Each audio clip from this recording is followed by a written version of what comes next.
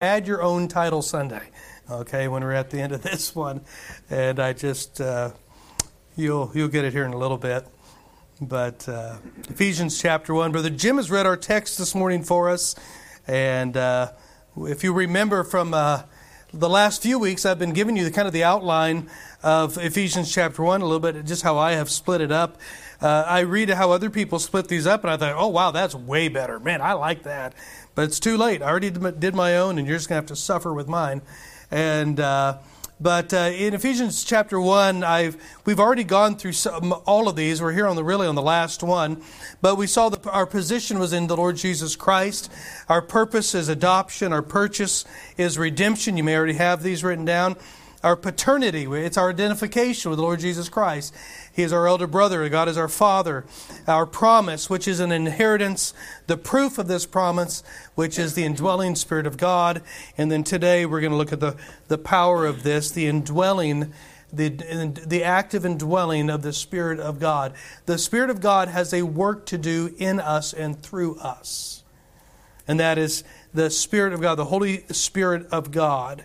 And we saw that you can't take back. This is God's earnest, right? It was His down payment on us, on the purchased possession. He made a down payment on us. It was the Holy Spirit of God. He can't take it back. And if He were to be able to take back the Holy Spirit, I guess in essence, if you would follow logically the way an earnest would go, is He would have to give up the Holy Spirit. I mean, well, that's not possible. I mean, okay, God cannot do that. And I made this statement that our inheritance is as secure as the Godhead is inseparable. Our inheritance is as secure as the Godhead is inseparable. He is not going to give away. It is not possible. It can't happen. And these were some of the inward blessings that we noticed of being in the Lord Jesus Christ. Last week we looked at the outward evidence, which the outward evidence of an inward work in Ephesians chapter 1. One of the outward evidences is, of course, love for the brethren. Our love for each other is evidence to believers that we're in Christ, and our love for each other is evidence to unbelievers that we are in Christ. And so if we're not loving, if we don't have that love one for another, there was a problem. We saw that last week. You have two problems. One of two problems. You're either unsaved or you're walking in the flesh and not in the Spirit. And we looked at that. But today, we're getting a little noisy here. Maybe we can turn that down just a hair. Today, I'm thankful for those working now, but now they really work, and really work. Today, for the third time, internal gifts. We have the internal gifts, and here's another outline of Ephesians. I like this one: the blessings of the Father, the blessings of the Son, and the blessings of the Holy Spirit. And we're looking today at the blessings of the Holy Spirit, the internal gift, the blessings of the Spirit of God. And there's been a lot of unbiblical teaching about the work of the Holy Ghost of God and what it looks like. There are those that go directly to the sign gifts, and they call them, these are evidences of the Spirit of God, that you're indwelt by the Holy Spirit of God. One of the tragedies of that doctrine is it runs in tandem with another tragedy, which is they also believe that you can lose your salvation, which you'll notice an unfortunate cycle that happens is that you're constantly trying to verify and validate that you still have the indwelling Spirit of God. And so how do you validate this? Well, by the sign gifts. And so you create this cycle over and over and over and over again of needing some experience to prove that you're still saved. And they will look to the sign gifts as an evidence of the indwelling Spirit of God. Some go to this thing called Spirit baptism, or the second blessing, of which the Bible speaks nothing of. A second blessing. I know Wesley made that really popular. I know Jack Hyles talked about his own second blessing. I think Finney went really deep into some of these experiential things of the second blessing, but I'm sorry. The Bible doesn't speak about that. What the Bible is clear of, the moment that you put your faith and trust in the Lord Jesus Christ, you are indwelt by the person, the third person of the Godhead. The Spirit of God dwells in you immediately and fully. I had a friend of mine who is of another persuasion talk about getting more of the Spirit. And I said, the Holy Spirit of God is a person. So how do you get part of a person or more of a person? He looked at me kind of quizzically and like, oh, hadn't thought of that. I mean, we got all of them. We got, what does not, how do I say this? What may not be present and what we realize is not present at the day of our salvation is as we grow in Christ, He gets more of us. And when He gets more of us, while people may say, wow, He got more of the Holy Spirit. No, He's got the throttle open finally.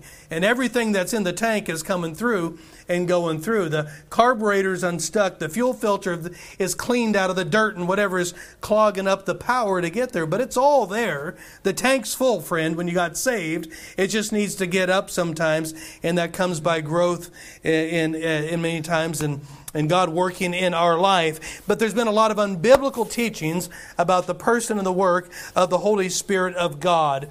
We are indwelt by Him at salvation. And the work of the Holy Spirit of God is a gift and a blessing from God. Now I want you to think about this. The Bible says that the Holy Spirit of God was involved in creation. How many remember the past where it says when God had created, then it said that the Spirit of God moved upon the face of the deep. All of the Godhead was involved in creation. God said, let us, plural, let us make man after our likeness and our image. We go to John 1 and we understand that it was Jesus who is the active part of the creation, who created all things that are and that exist. But the Holy Spirit of God was involved in creation. And I'm telling you today, the Holy Spirit of God was involved in our creation in Christ Jesus. He draws, He convicts, He regenerates, He indwells in us, and He works through us. Let me say this, He attempts, He endeavors to work through us. And in the working of the Holy Spirit, what is He doing? Just simply, what is He doing? He's living out the life of the Lord Jesus through us. I like what one pastor said. He said, God, the Father was so pleased with the Son that He wanted many more just like Him. And that's what He's doing through us by the work of the Holy Spirit. He's making us like Christ, and He's continuing the work that Jesus started. What was the work? What is the end goal of our life? Well, it's the same as the end goal of the Lord Jesus Christ. To seek and to save that which was lost. That's our goal. That's our job today. That's what God has set us aside for. That is what He has chosen us in Christ for. All that come to Christ, all that believe in Christ, that He promised to make us like Jesus. And it doesn't end there. It's like, we think of, He's going to make us like Jesus to be perfect and holy and without sin. No, the end goal is to seek and to save that which is lost in this life. We're going to have all of eternity to be sinless. We're going to have the rest of our eternal existence, right, to be perfect. Looking forward to that. Right now, He's taken fallen man, indwelt by a perfect God, to reach fallen man. That's what He's doing.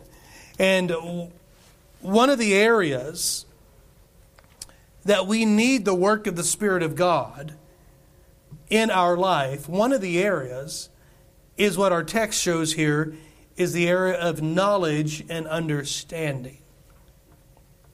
We're still finite beings, amen?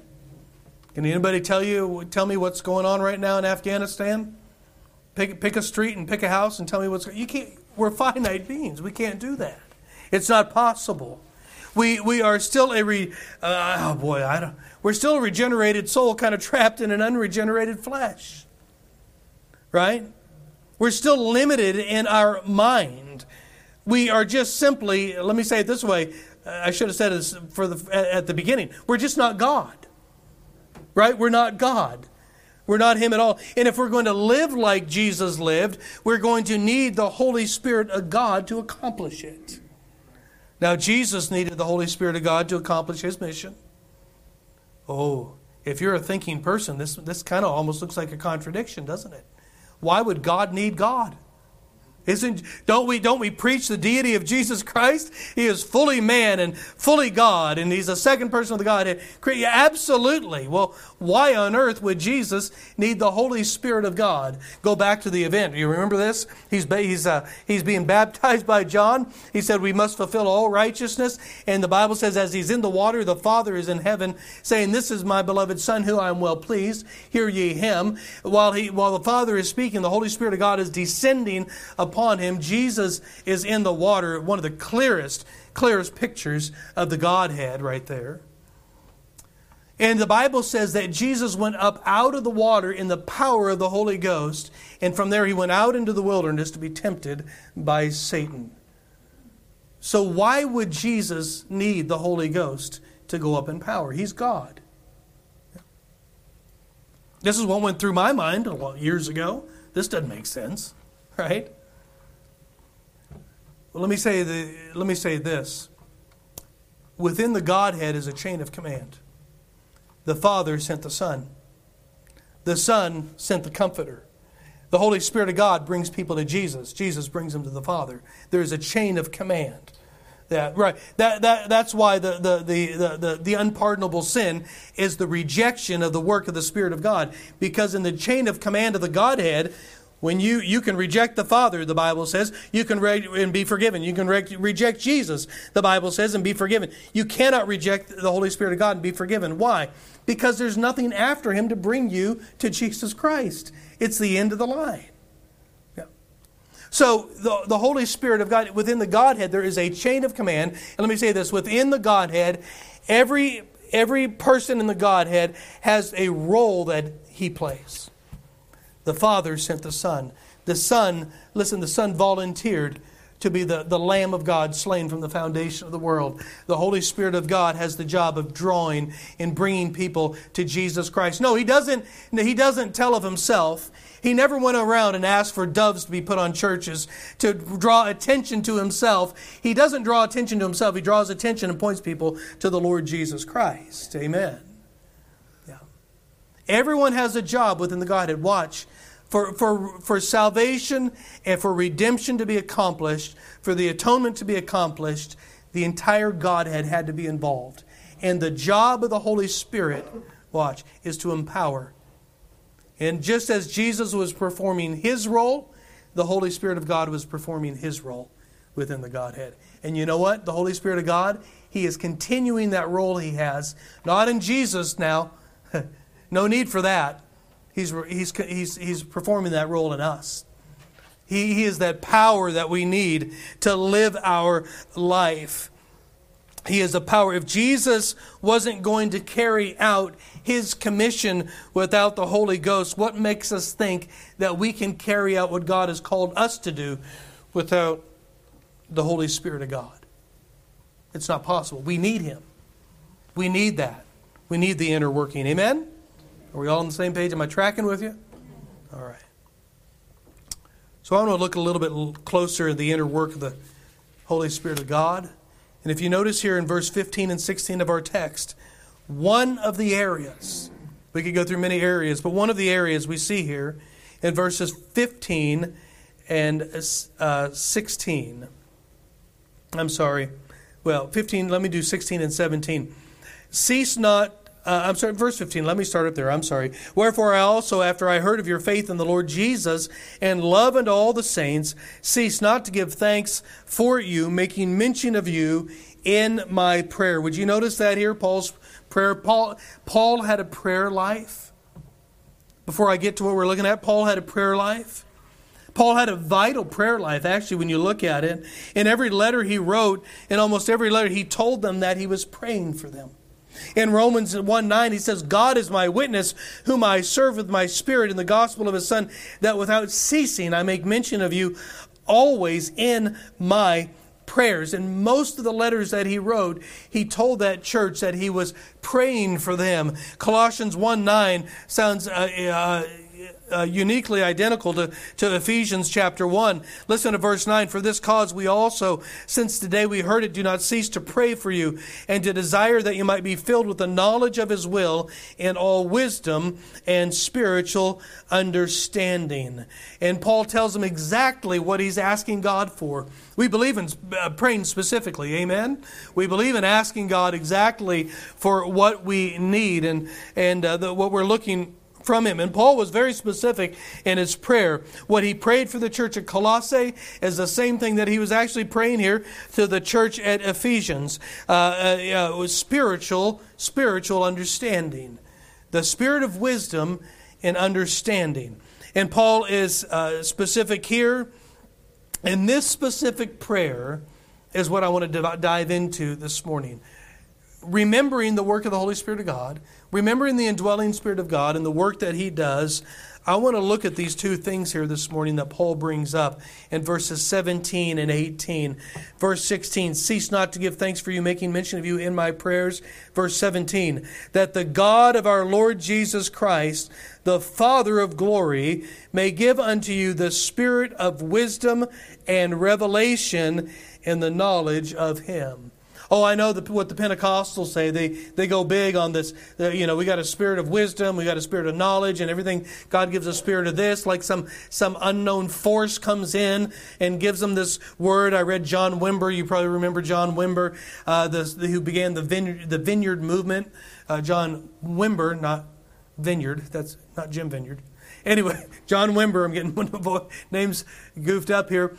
He started the Vineyard Church, and it was a charismatic nightmare. It was a mess. It was an absolute... The Toronto Blessings, when they were barking like dogs all over the place, and the holy laughter quote came across the place. It's just an absolute mess. The revivals in Florida, Brownsville, Florida revivals. Supposedly people are going all over the country to come to this thing and all of these things going on. Well, I read his book called Power Evangelism. It was given to me and I told me I'll read it. And one of the things that I noted in that, he misquoted a verse where Jesus said that you will do greater miracles than me. It's not what Jesus said. He said, I'll do greater works. We do greater works. Jesus started His church, but He left the planet and He left the continuation of the church to us. Boy, we would think that was a bad idea, huh? But that's why we got the indwelling Spirit of God. And but He said, He said, oh, help us to do greater miracles than Jesus. Started with the wrong premise just at the very beginning. And he said this, I was on an airplane going somewhere, and the person next to me, God I looked over and I saw a letter on their forehead or wherever it was. And he said, I turned to the guy and told him that God, he was talking about a spirit of knowledge, God told me that you were having an affair. And the guy goes, oh, how'd you know? He said, well, God told me. And he went on to explain this was all the spirit of knowledge. And as we see in our text, that's not really what the spirit of knowledge is all about. Man, I'm going to get ahead of myself here. Spoiler alert. It's about knowing Jesus Christ. That's what it is. Amen. And so he is here. I'm trying to figure out where I'm at here. This is the second time I've done this morning. I need to take brain food or something. And Paul is praying directly, making specific requests, and that he wants us to have knowledge, wisdom and knowledge of the Lord Jesus Christ. Not the wisdom and not the spirit of knowledge that the Pentecostals say, but what God is trying to say here. And so Paul petitions the Father. Do you see this? He's specific about his prayer, and he's calling unto God, our Father. Look at this, verse 16. 17. That the God of our Lord Jesus Christ, the Father of glory, may give you the spirit of wisdom, revelation, and the knowledge of Him. He was directing to the Father. I noted this here. If you remember in Matthew chapter 6, when the disciples, they didn't ask Jesus how to do miracles. They didn't ask Him how to heal. They asked Him to teach Him to pray. Interesting. And so Jesus gave them the model, right? We know this in this room. That wasn't the Lord's Prayer. We would call John 17 the Lord's Prayer. This is a model that Jesus gave them. And he said, when you pray, pray this way: Our Father, which art in heaven.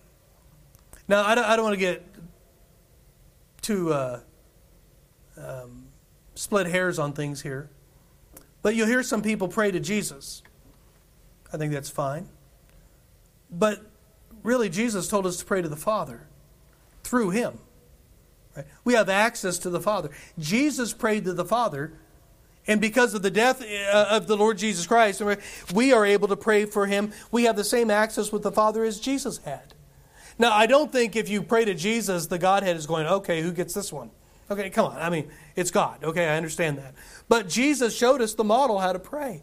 Jesus had access to the Father. He has given us full access to the Lord Jesus Christ. In John 6, or to the Father, John 16:23, he says, "In that day ye shall ask me nothing." What was the day he was talking about? Well, he's talking about the day when he was going to be removed from the world, when he was going back to heaven. He told them that you're going to have sorrow. Why? Because I'm going to have to leave you. But he said, in that day, ye shall ask me nothing. Why? He says, I'm going to be gone. He's seated at the right hand. We'll get into that here in just a little bit. He said, verily, verily, I say unto you, whatsoever ye shall ask the Father in my name, He will give it you. Does that mean whatever you tag in Jesus' name on the end of, you'll get? I know that's a pattern, and I don't think there's anything wrong with clarifying, especially to a lost world out there, that we're not coming to the Father in the name of Muhammad, or in the name of Buddha, or in the name of Jim Jones, or anybody else. We're coming to Him in the name of the Lord Jesus Christ. I think that's a great clarification. Amen. But we are praying to, we have access to the Father. He said, you have access to Him in my name. What does that mean? Remember when He's on the cross? Right? He cried out what? It is finished. And the Bible says the veil in the temple was rent in twain from top to bottom.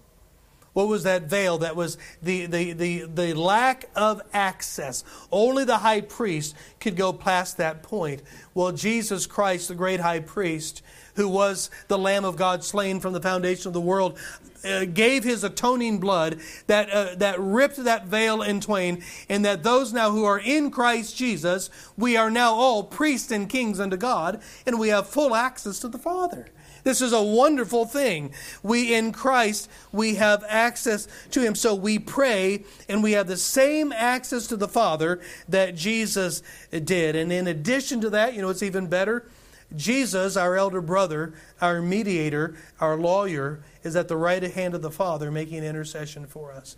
Do you realize when you go to the Father that Jesus is praying for you as well? Wow, what a thought that is. Do you know that the Holy Spirit of God, when we don't even know what to say, is making groanings and utterings which are not understood? He's praying for us. He's interceding for us. There's times, listen, friend, I have prayed, God, I don't even know how to pray here. And I'm just going to allow the Holy Spirit to pray. I don't know what to do.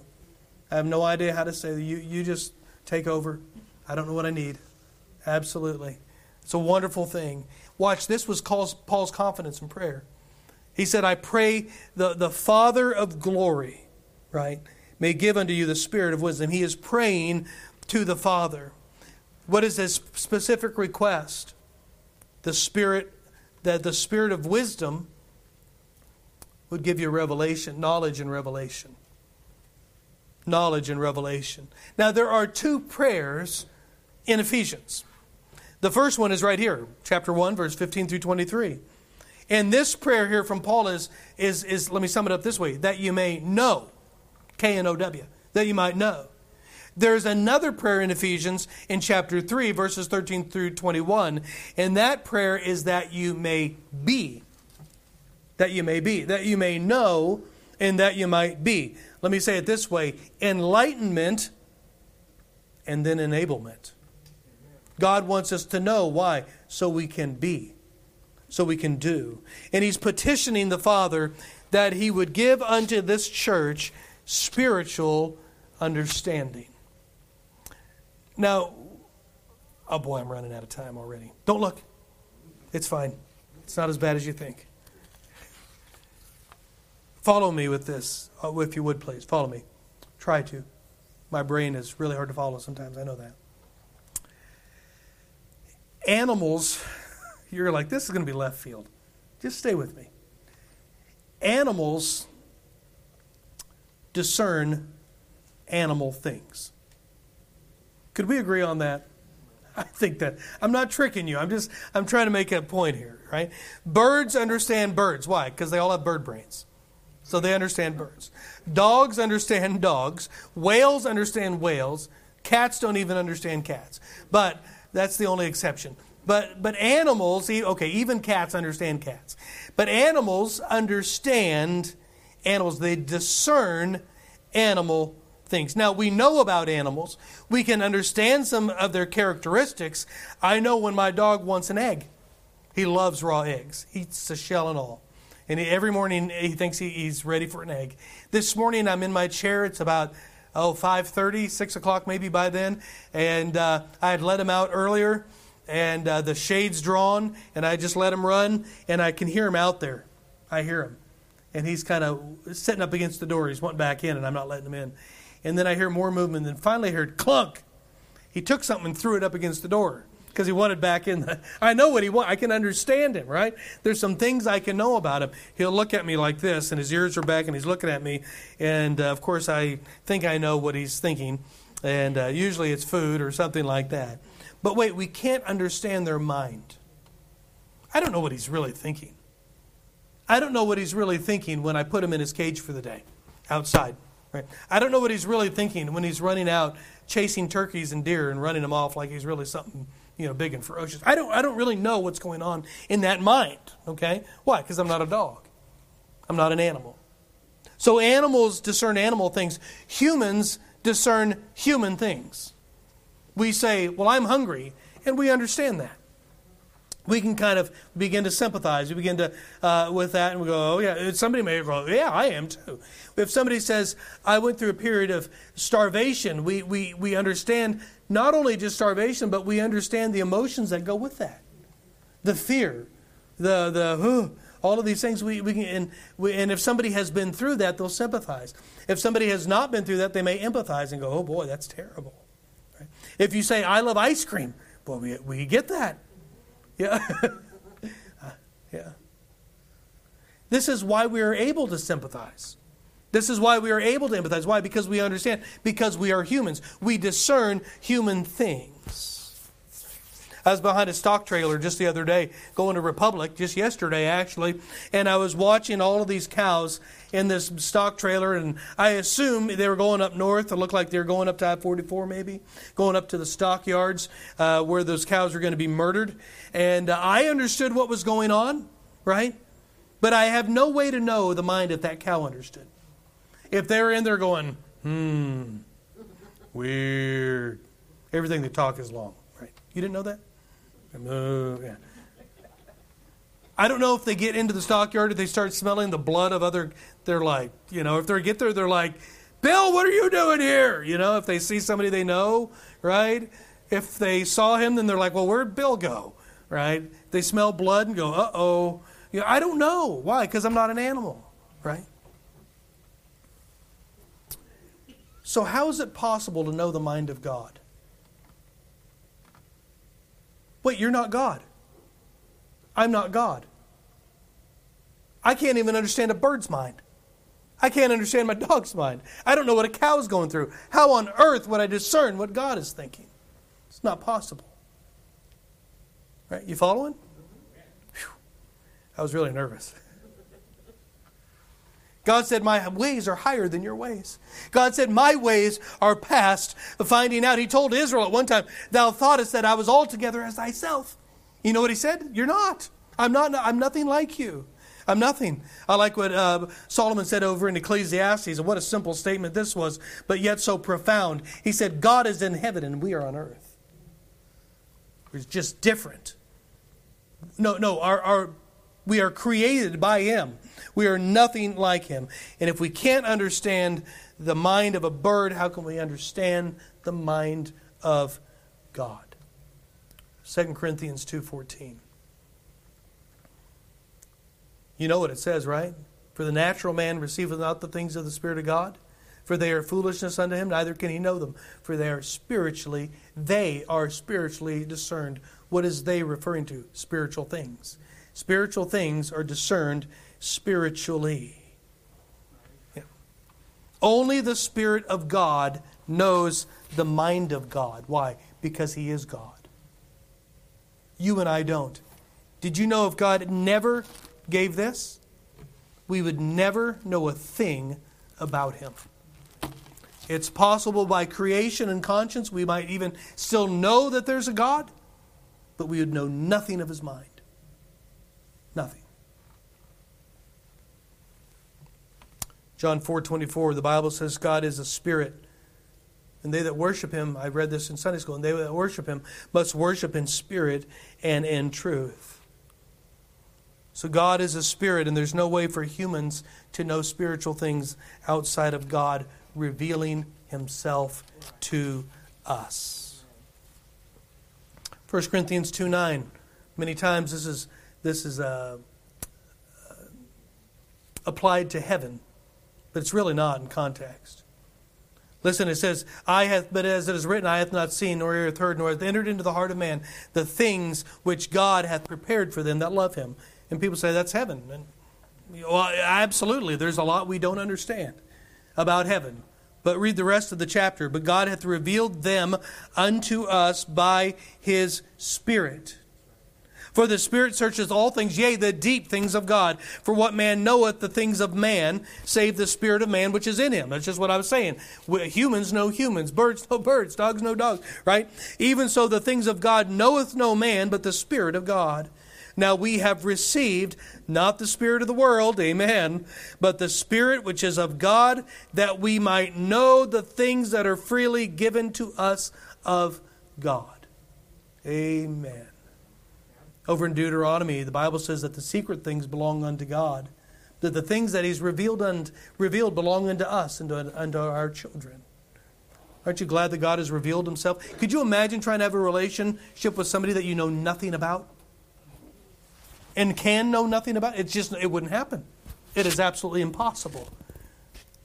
Yeah. God has revealed Himself. He's revealed Himself. 1 Corinthians 2 and verse 9 through 12 is not talking about heaven. It's talking about the revelation of the Word of God. Yeah.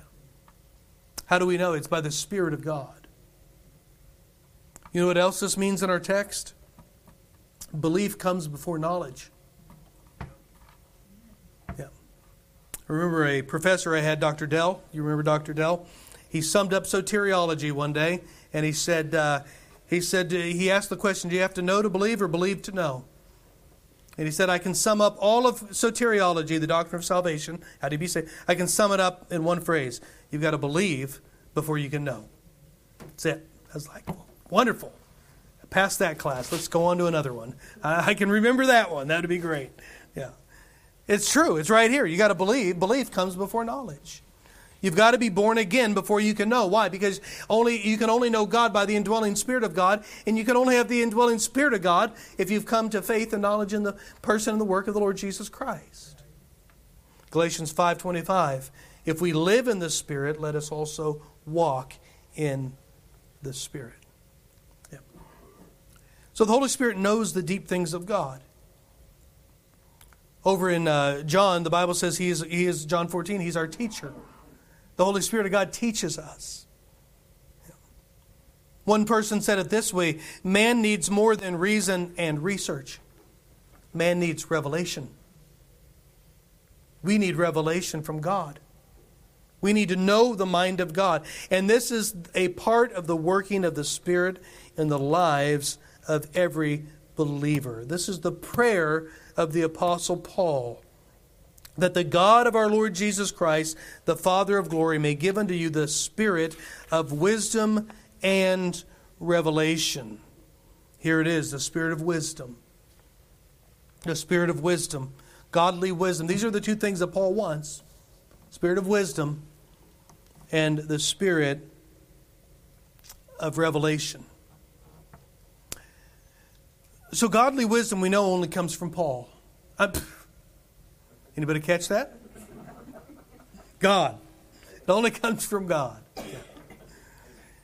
Listen to Psalm 111. You don't usually hear much out of Psalm 111. Psalm 111, verse 10. I love how this is laid out.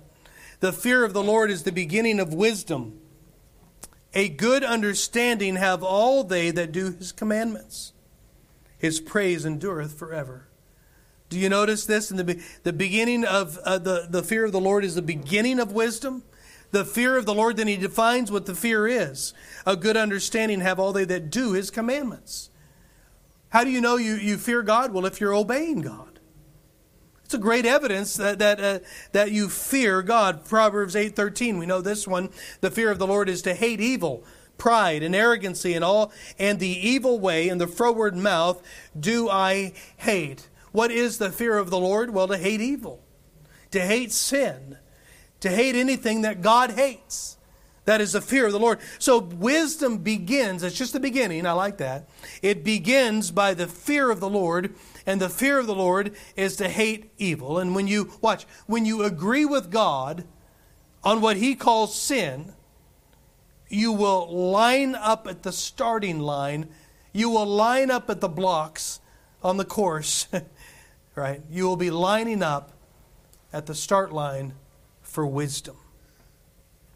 For wisdom. Let me sum it up a little simpler. You could call the fear of the Lord walking in the Spirit. Just walk in the Spirit. How is it that we walk in the Spirit? Obedience. Obedience. Do you know walking in the Spirit isn't some weird ethereal thing out in the nether that you approach to one of these days, that you arrive at, finally I'm walking in the Spirit. No, walking in the Spirit is just obeying the voice of God at every place that He's spoken to you. Watch, when you are obeying God, you're walking in the Spirit. When you have disobeyed God, well, you're walking in the flesh. You know what that means? You can walk in the Spirit and walk in the flesh about 1,000 times a day. Yeah. The goal in our life and maturity is to be walking in the Spirit far more than we're walking in the flesh. James 1:5, if any of you lack wisdom, let him ask of God that giveth all men liberally and upbraideth not, and it shall be given him. God gives those who are walking in the Spirit wisdom. Wisdom. Yeah. Do you need wisdom? God said He won't tell you no. The only thing, though, that will stop wisdom, because wisdom comes from God, is when you clog up the inner working of the Spirit of God by sin. He said He'll give you wisdom. Look at secondly, and we're going to be done here in a little bit. Only got about 30 minutes left. Always oversell. Knowledge of truth. That the eyes of your understanding being enlightened, verse 17, that the God of our Lord Jesus Christ, the Father of glory, may give unto you the spirit of wisdom and revelation in the knowledge of Him. Knowledge. Revelation, wisdom, revelation, knowledge. Knowledge of truth, and knowledge of experience. There's two things. Knowledge of truth. Matthew 16:17. Remember, Jesus said, "Whom do men say that I am?" And Peter, one of the only times he ever piped up something good, it seemed like, he said, "Thou art the Christ, the Son of the living God." And Jesus said, "Well, that's great, Peter. Flesh and blood hath not revealed this unto thee, but my Father which hath revealed it unto you." Right? Somebody to come up to say that Jesus is the Christ. Jesus is the Son of God. Jesus is God. Anybody would say that. Jesus said that's from God. Only God reveals something like that. A young man I knew, he's out in another church somewhere else now, but he was a part of a ministry over at MSU, at the campus here in Springfield at MSU. And in that program, it was open on a Thursday nights, and it was open to students. It was more on an academic level. It was more programmed to those that are questioning, that are, quote, seeking, that are unbelievers, and they presented it in such a way. And this individual said at the end of one of the meetings, a Chinese girl came up to him. Was a foreign exchange student. She'd never been in America. She said at the end of one of the meetings, she says, "I have never heard of Jesus.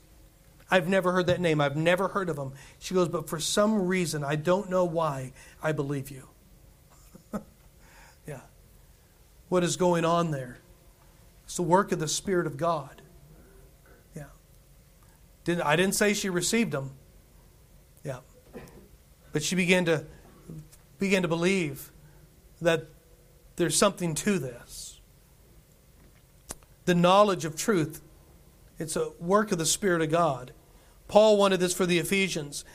It's not only is it the knowledge of truth, but there's an experiential knowledge as well. In 2 Peter 3:18, we're told, Peter said, but grow in grace and in the knowledge of our Lord and Savior, Jesus Christ. Him be both glory now and forever.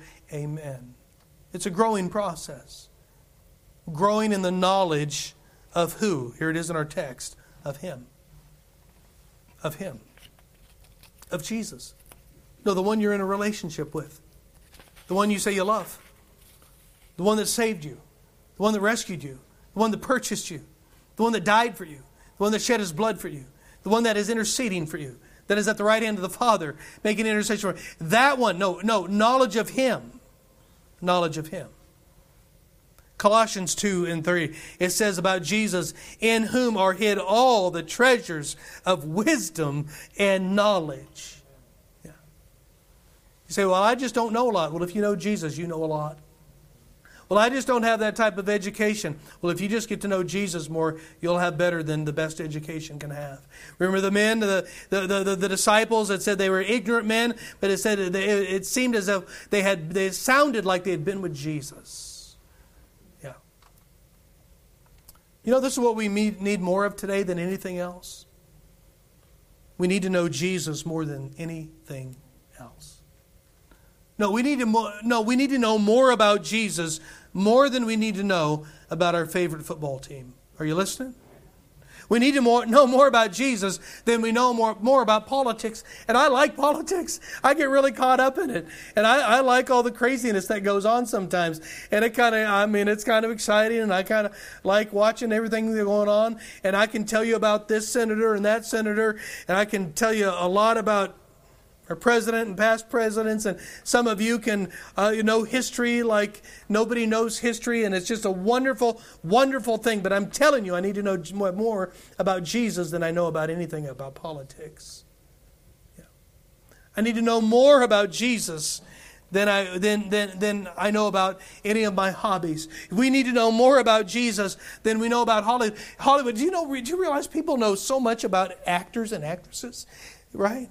They know when they're born. They know when they die. They know what their favorite food is. They know what they wore at this thing and at that thing, and how they messed up over here and it's unbelievable. The people are like walking encyclopedias of Hollywood. Yeah, I think we need to be a walking encyclopedia of the Lord Jesus Christ. Yeah, I think we need to definitely need to know more about Jesus than we know about our own self. Because we'll never fully know our own heart. That's a pointless endeavor. You'll find out the more you know about Jesus, the more you'll know about yourself, the more you'll just quit relying on self and start relying on Jesus. See, if you're in Christ this morning, you have been indwelt by the Holy Spirit of God. The Holy Spirit of God knows the deep things of God. The Holy Spirit of God is our teacher. And if we're going to know the mind of God, it will be the Spirit of God that teaches us. And the Spirit of God, He will teach us as we walk in the Spirit. And among other things, what will He teach us? He'll teach us about Jesus. He'll teach us about the knowledge of Him. Question. What real love relationship doesn't desire to know more about the object of their love? No, I know. I get it. Some people have a past, and they say, I know all I want to know because I'm afraid. I had somebody very close to me, a sibling, say, I think I know all I want to know about God because I'm afraid if I find out more, I'm going to be disappointed. I said, oh no, you won't be disappointed. No, there's a lot of past there. There's a lot of hurt and a lot of pain for them to say something like that. And it's real. I'm not minimizing it. But Jesus said, "Oh, taste and see. Oh, taste and see that the Lord is good," the Bible says, right? Yeah, amen. Amen. We desire to know more about Him. Why? Because we love Him. We love Him. This was Paul's prayer for the church at Ephesus. This is the prayer, I believe, of the Lord Jesus Christ for us. I know it is. Yeah. That we might know Him. Listen to me this morning. We have the tools, the ability, let me say it this way, the person to accomplish this. It's the indwelling Spirit of God. Yeah. Now all we have to make sure of is that we're walking in the Spirit.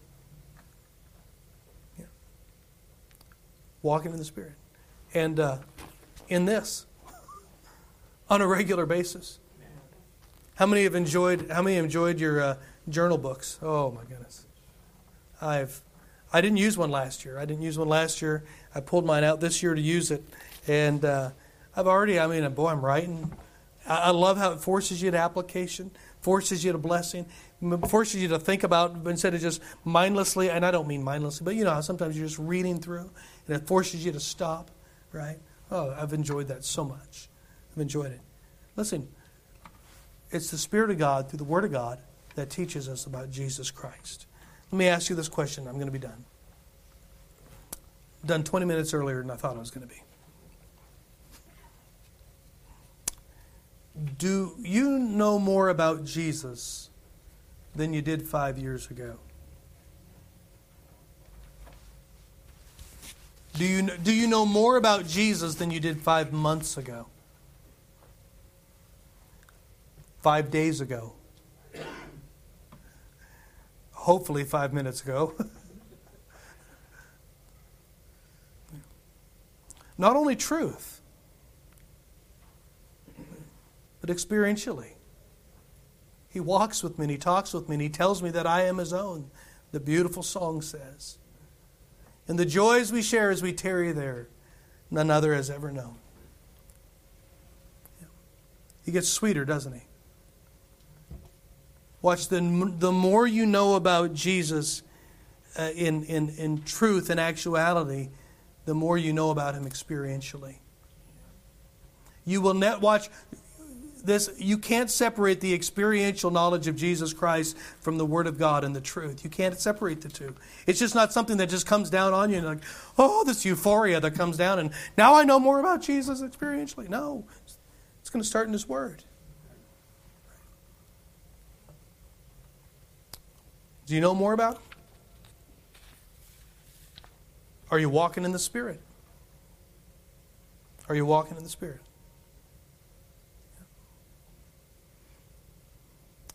May God help us today to be cognizant of our life on a day-to-day basis, that we walk in the Spirit so the Holy Spirit of God can do His work of teaching us about the Lord Jesus Christ, so that that walk we have with Christ is sweeter than it has ever been before. Yeah. You know, I love the testimony of some of our, how do I say this politically correct, seasoned saints. Some of those that have walked with the Lord for 10 and 20 and 30 and 50 and 60 and 70 years. And to hear them say it's just better than it's ever been. I'm enjoying life better than I ever have. It's sweeter than it ever. I've heard them, you've heard the testimonies. Why do they come to that place? Because they've never stopped walking in the Spirit and allowing God to teach them of the Lord Jesus Christ. It just gets better. Discouraged and disappointed with life? Just get closer to Jesus. Well, it's not that simplistic. Well, kind of it is that simple. It really is. Are you walking in the Spirit? Are you learning of the Lord Jesus Christ? You have the ability to do it. You have the inner dwelling of the Spirit to do so. Are you allowing Him to do it? This was the prayer of the Apostle Paul. It's the prayer of the Lord Jesus Christ. Our Father, thank you this morning for the gift, for that inner working of the Spirit of God. Thank you that you teach us. And we say it and ask it constantly, that you would illuminate your word and teach us the word, and that we might know thee. This was the cry of Paul later in Philippians, that I might know him and the power of his resurrection. It was his desire. Father, would you help us today? That we'd know more about you. That we'd live such a life. That we'd live a life of obedience. Not just to look better than everybody else, not to set ourselves apart from everybody else, not to be more egotistical and arrogant because we're better than everybody else, but that we would separate ourselves in a life of obedience to you, that we might know Jesus better and thus accomplish what you want to accomplish through us. We'd ask you to do that in Jesus' name. Amen. Stand with me if you would this morning. The instrument's going to play. The invitation is open. You have opportunity to pray right where you are and spend some time with the Lord. I want to ask you a couple questions. How many would say, you can raise your hand if you'd like, how many would say, I do, I really do want to know more about the Lord Jesus Christ? Would you raise your hand? I do. Oh, amen. I knew that was the heart of everybody in here. I know that. How many would say this, though? I really do feel that my growth has been stagnant lately. A little bit stagnant. Anybody? Yeah. Would you ask God to show you where the problem is this morning? It seems really simple that we're not walking in the Spirit somewhere. We've put a wall up somewhere. We've brought something in that has caused the Holy Spirit the inability to do what He wants to do in our life. Sin. Would you ask God this morning just to show you where it might be? Holy Spirit of God will show you. And when He shows you, would you agree with God immediately on it this morning? Would you agree with Him? Do what He tells you to do about it. What the Word of God tells you to do about it, do that. And begin once again to walk in the Spirit. It's a great gift that we've been given. We're in Christ. We have the indwelling Spirit of God. We have the ability or the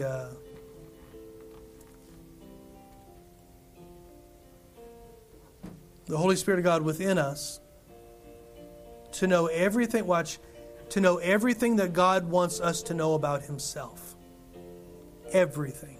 Do you know that everything that God has revealed, God wants us to know about it? Wow.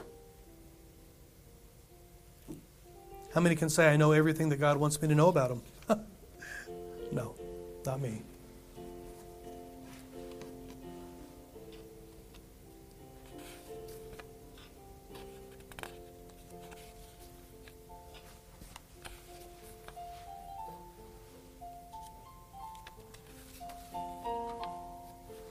You say, well, I know I have this problem or this issue.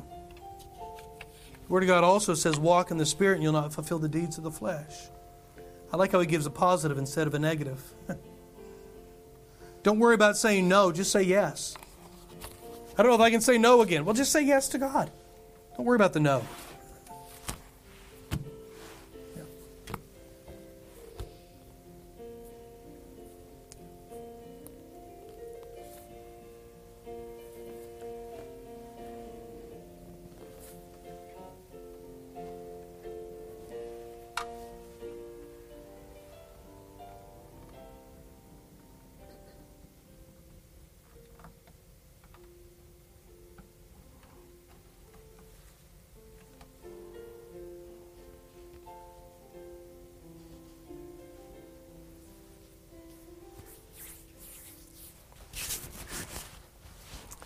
Amen. Well, it's good to see everybody out today. Thanks for hanging in there. It's only 12:45, and just kidding. You already know what time it is. So.